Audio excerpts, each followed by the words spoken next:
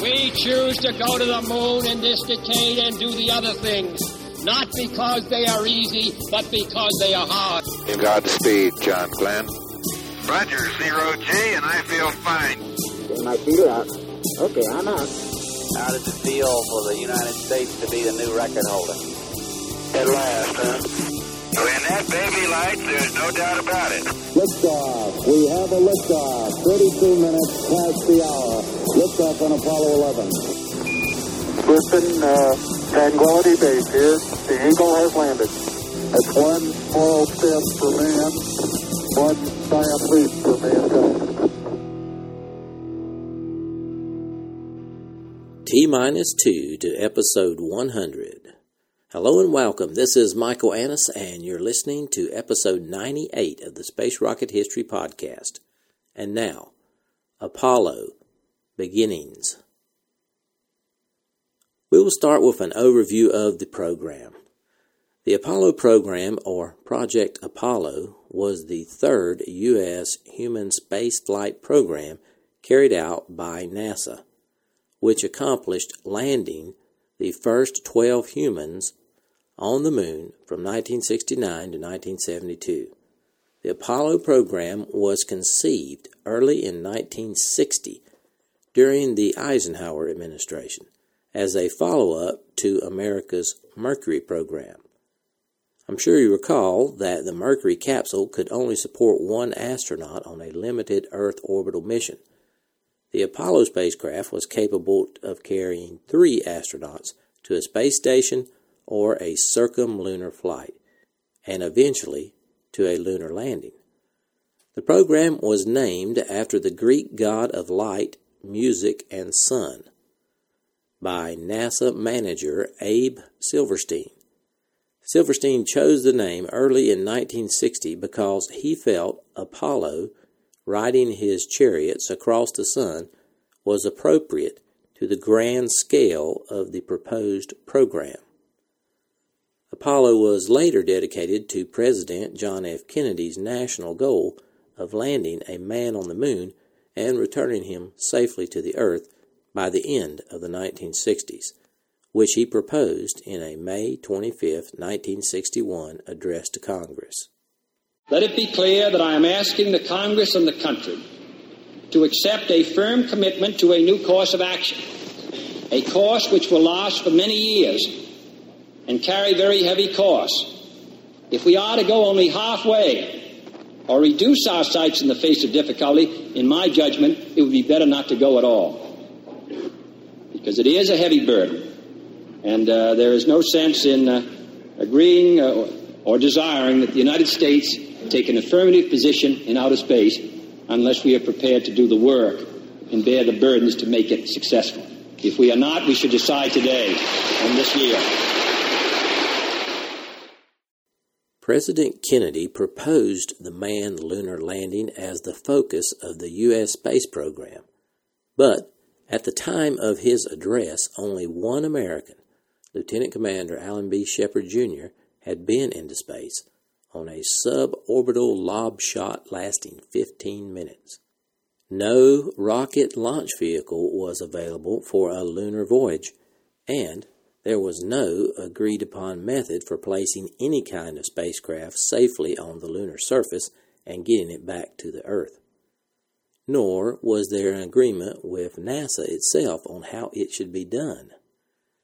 Kennedy's decision, although bold and startling at the time, was not made at random, nor did it lack a sound engineering base.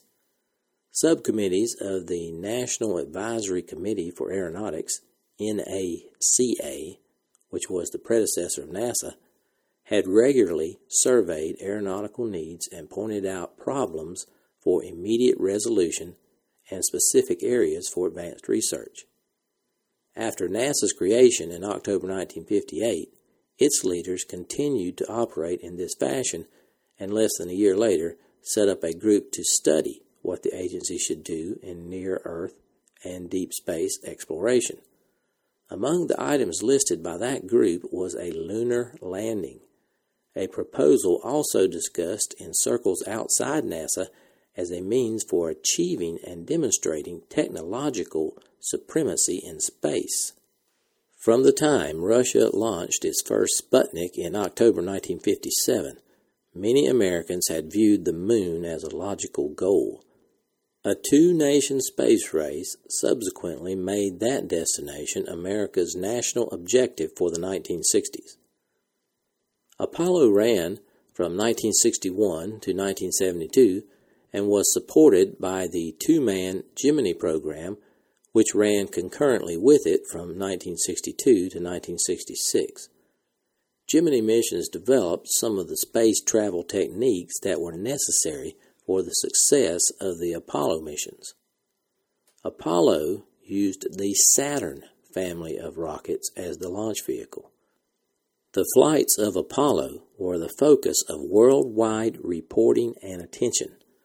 The success of these flights is directly attributable to the less well-reported and less visible work of nearly 400,000 people in hundreds of different organizations. That the efforts of so many could be organized and coordinated so effectively is a tribute to American ingenuity and management abilities. Project Apollo encompassed more than simply sending men to the moon and back. It reflected a determination to show that humans had an important role to play in exploring space, as they had in exploring the unknown corners of the earth in earlier centuries. That proposition was not universally accepted.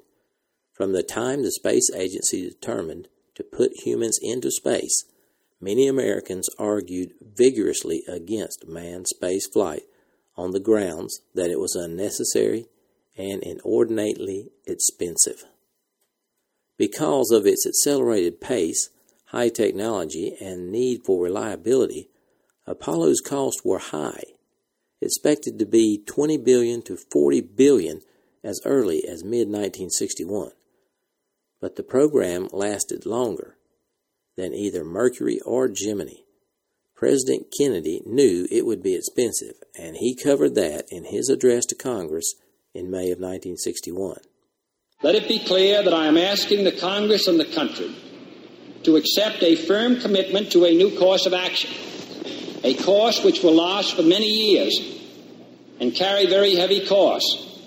If we are to go only halfway or reduce our sights in the face of difficulty, in my judgment, it would be better not to go at all, because it is a heavy burden, and there is no sense in agreeing or desiring that the United States take an affirmative position in outer space unless we are prepared to do the work and bear the burdens to make it successful.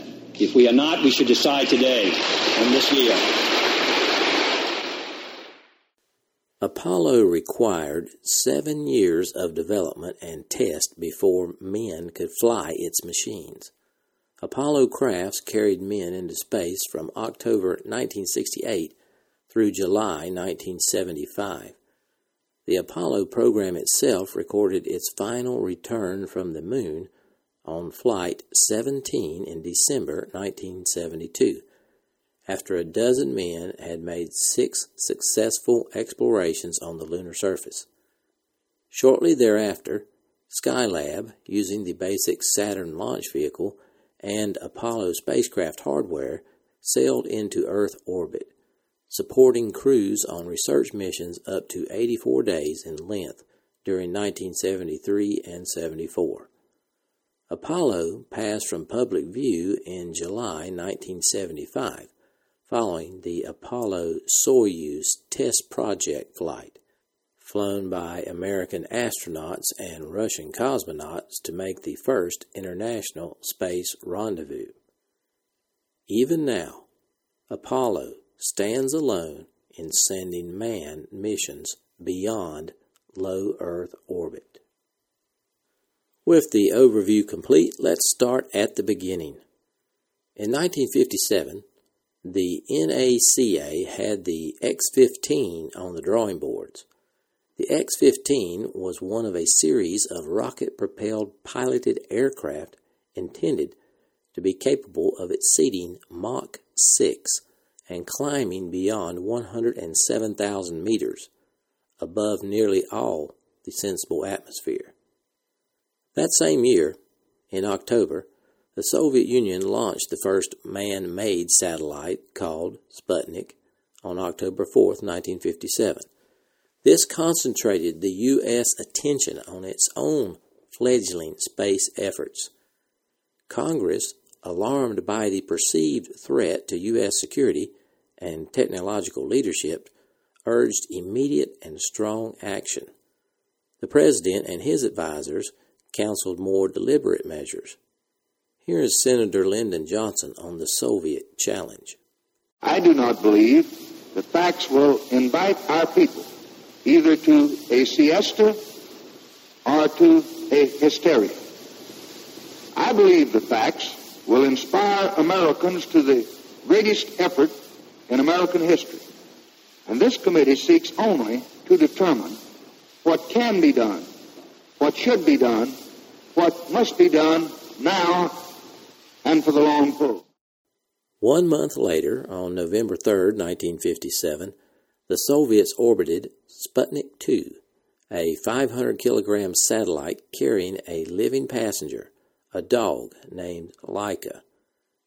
With this clear evidence that the Russians intended to send men into space, both the Army and the Air Force resurrected dormant plans to follow suit. In April of 1958, the Air Force contracted with the Observatory at the University of Chicago to produce a new lunar photographic atlas.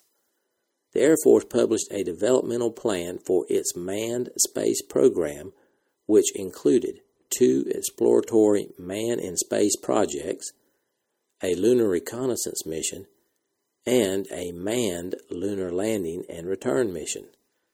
The plan envisioned completion of the program in 7 years at a cost of $1.5 billion. In June of 1958, the Air Force contracted with Rocketdyne to design a single-chamber rocket engine burning kerosene and liquid oxygen and producing 1 to 1.5 million pounds of thrust. In July of 1958, after several months of debate in Congress, an agreement was reached that a new federal agency was needed to conduct all non-military activity in space. On July 29, 1958, President Dwight D. Eisenhower signed the National Aeronautics and Space Act of 1958, which established NASA. This spelled the end for the Army and Air Force's lunar ambitions, but not the rocket engine. In August of 1958, Wernher von Braun and his team at Huntsville, Alabama, received an assignment to develop a heavy launcher that would later be designated Saturn I.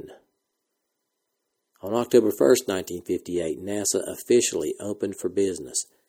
It consisted mainly of 4 laboratories and some 8,000 employees of the NACA, an organization that had played a leading role in the development of aircraft technology since 1914. Some NACA engineers were already working on space-related problems. At Langley's pilotless aircraft research division, aerodynamicists were acquiring important data on aerodynamic heating at speeds of Mach 10, which was unattainable in wind tunnels of the time. Instead, they were flying models of aircraft and missiles mounted on rockets. When Sputnik went up, many of these engineers were already talking about the problems of putting humans in Earth orbit. In November, before NASA was a month old, Administrator Glennon chartered a space task group at Langley and charged it with managing the United States' first project to put man in space, Project Mercury. The Space Task Group would eventually be redesignated the Manned Spacecraft Center, a connotation of its newly expanded responsibilities for all manned projects, including Apollo. It was located on 6.5 square kilometers of Texas pasture land, 22 miles southeast of downtown Houston. Within a few months, NASA made some more acquisitions. First, the Vanguard Satellite Project, along with its 150 researchers from the Naval Research Laboratory. Second, plans and funding for several space and planetary probes from the Army and the Air Force. And third, the services of the Jet Propulsion Laboratory outside Pasadena, California, where scientists were planning an unmanned spacecraft called Ranger that would take close-up television pictures of the lunar surface before crashing into the moon. Vanguard and JPL brought a strong scientific component into NASA's activities. Many of the Vanguard scientists became administrative and technical leaders at NASA headquarters and at its new Space Science Center called Goddard Space Flight Center at Greenbelt, Maryland. JPL's contributions to the space program would be strongest in instrumented spacecraft for the planetary programs. It also shared with Goddard major responsibilities for development and operation of the tracking and telemetry network used in deep space operations, including Apollo. Also crucial to NASA's ambitious program in space was the ability to launch large payloads into Earth orbit and to send instruments to the planets. Rockets far exceeding the capability of existing launch vehicles were required, but only one was being seriously pursued. At the Army's Redstone Arsenal just outside Huntsville, Alabama, the free world's most experienced rocket engineers, Wernher von Braun and his team, built around the 100 or so Germans who developed the V-2 rocket during World War II, were about to undertake construction of a vehicle called Saturn I. It was 5 times as powerful as the biggest U.S. rocket then available. By 1959, however, the Army had lost its last foothold on spaceflight to NASA and had no use for Saturn, nor could it provide any other pioneering work for the ambitious von Braun. But NASA could, and the Redstone Arsenal was transferred to NASA with von Braun and 4,600 employees. Their facility was renamed the George C. Marshall Space Flight Center. Within the next year, NASA would put the elements of a comprehensive space program in place. Marshall Space Flight Center would design, test, and launch the rockets and oversee their production by industry. The Manned Spacecraft Center would manage spacecraft design and testing, conduct flight operations, and train the astronauts. Goddard and JPL would be responsible for tracking, communications, and data management. At headquarters, a triumvirate comprising the administrator, deputy administrator, and associate administrator managed the overall program, determining policy, preparing budget requests, and defending the program and the budgets before congressional committees. With NASA now organized, let's consider some of the significant Apollo-related events of 1959. In January, a report of the staff of the House Select Committee on Astronomics and Space Exploration, entitled The Next 10 Years in Space, 1959 through 1969, was released. In the report, Wernher von Braun predicted a manned flight around the moon within 8 to 10 years and a manned lunar landing and return a few years later. NASA and industry officials envisioned similar progress. In March, the first F-1 engine was successfully tested by Rocketdyne, producing more than 1 million pounds of thrust. Also in March, NASA created a research steering committee on manned spaceflight. Over the next several months, this committee examined long-term human in-space problems to recommend future missions and coordination of research programs at the NASA centers. At its May 25th through 26th meeting, the committee recommended the manned lunar landing as a focal point for studies in propulsion, vehicle configuration, structure, and guidance requirements. Since a lunar landing would constitute an end objective, that did not have to be justified in terms of its contribution to a more useful goal. On April 1, 1959, NASA headquarters called for representatives from its field centers to serve on a research steering committee for manned spaceflight, headed by Harry Goett, an engineering manager at Ames, who became director of the new Goddard Center in September. Goett and 9 others began their deliberations in Washington on May 25th. Alfred Eggers from Ames advocated that NASA's next step be a spacecraft capable of flying 2 men for 1 week with enough speed to escape the Earth's gravitational pull, fly by the Moon, orbit that body, and return to Earth. Max Faget, one of the designers of the Mercury capsule, and George Low urged manned lunar landing as NASA's next objective. In the end, the Goett Committee recorded its consensus on the priority of NASA objectives. Number 1, man in space soonest. That was Project Mercury. Number 2, ballistic probes. Number 3, environmental satellite. Number 4, maneuverable manned satellite. Number 5, manned spaceflight laboratory. Number 6, lunar reconnaissance satellite. Number 7, lunar landing. Number 8, Mars and Venus reconnaissance.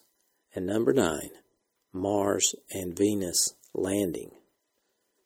At the next meeting of the Goett Committee, the members heartily endorsed moon landing and return as NASA's major long-range manned spaceflight goal.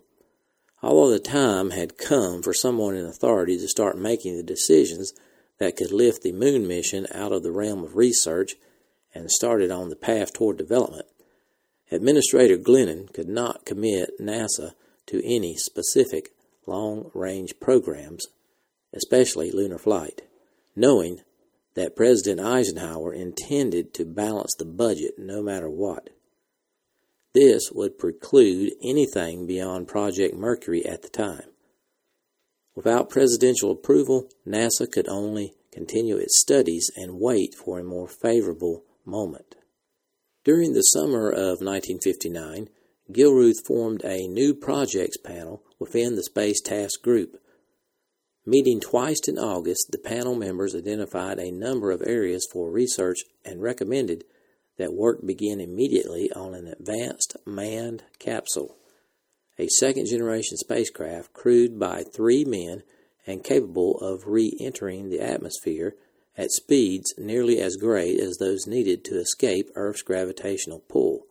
The group was clearly planning a lunar spacecraft. Convinced that this should be the Space Task Group's next major project, the members further agreed that manned lunar landing should be the goal to design toward, and they assumed 1970 as a suitable target date. The thinking of the new projects panel, and that's what it was to Gilruth, just thinking, may have been premature, but it pointed out the need to raise the level and amount of manpower invested in planning advanced spacecraft systems. At a Space Task Group management meeting on November 2nd, Gilruth assigned Strauss, Robert Pyland, John Hodge, and Caldwell Johnson to delve into preliminary design of a multi-man, probably 3-man, circumlunar spacecraft and into mission analysis of trajectories, weights, and propulsion needs. The group focused on circumlunar flight as NASA's immediate objective. The team members dealt mostly with spacecraft design, but they also dipped fairly deeply into mission analysis. They adopted the idea of flying directly from the Earth to the Moon's surface. Again, however, these studies by the Space Task Group at Langley were only part of similar efforts going on concurrently at NASA headquarters, at Langley, at Ames, and at Lewis, and at several industrial contractors' plants. After the studies, the task of picking and choosing what to do would begin. At NASA headquarters toward the end of 1959, the Office of Program Planning and Evaluation, headed by Homer Stewart, drew up a 10-year plan. Much of it, especially the part dealing with manned flight, evolved from the GOET Committee's priority list. In addition to a program of unmanned lunar and planetary exploration, it called for manned circumlunar flights and a permanent space station in Earth orbit by the late 1960s. Lunar landings were projected for sometime after 1970. The headquarters plan recommended developing more powerful engines, fitting them to huge Nova-class launch vehicles as the most practical means of getting to the moon. Studies of Rendezvous in Space were underway as part of the Saturn vehicle lunar mission analysis, but Stewart's group anticipated that manned lunar exploration would depend on Nova.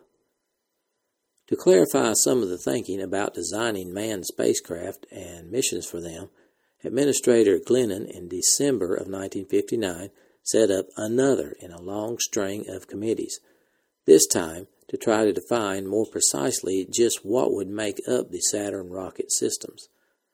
With Abe Silverstein as chairman, this group consisted of Colonel Norman Appold of the Air Force, Abraham Hyatt, and Committee Secretary Eldon Hall of NASA, Von Braun, George P. Sutton of the Department of Defense's Advanced Research Projects Agency, and Thomas Moose of the Office of Director of Defense Research and Engineering. There had been a lot of talk about what kind of propellants to use in the vehicle's upper stages.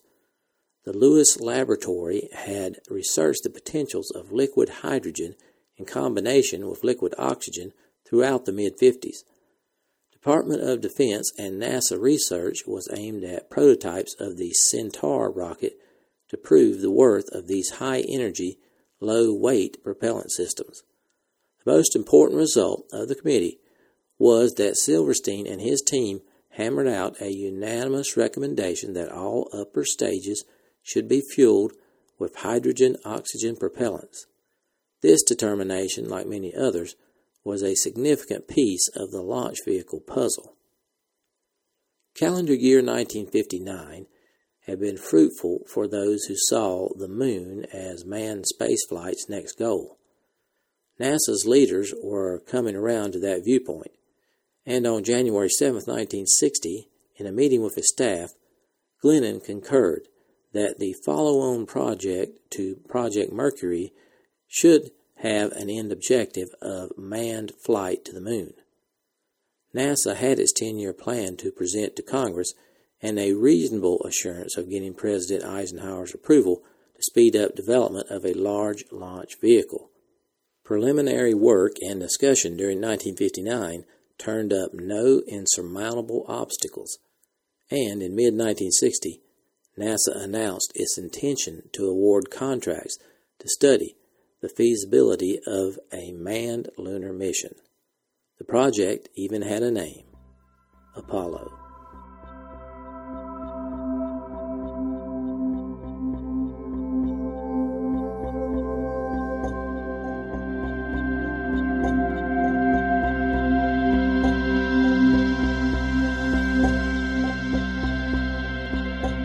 Thanks for listening to this archive episode of the Space Rocket History Podcast. If you are financially able, please support the podcast by going to the homepage, spacerockethistory.com, and clicking on the orange Donate button or the Patreon link. Thanks.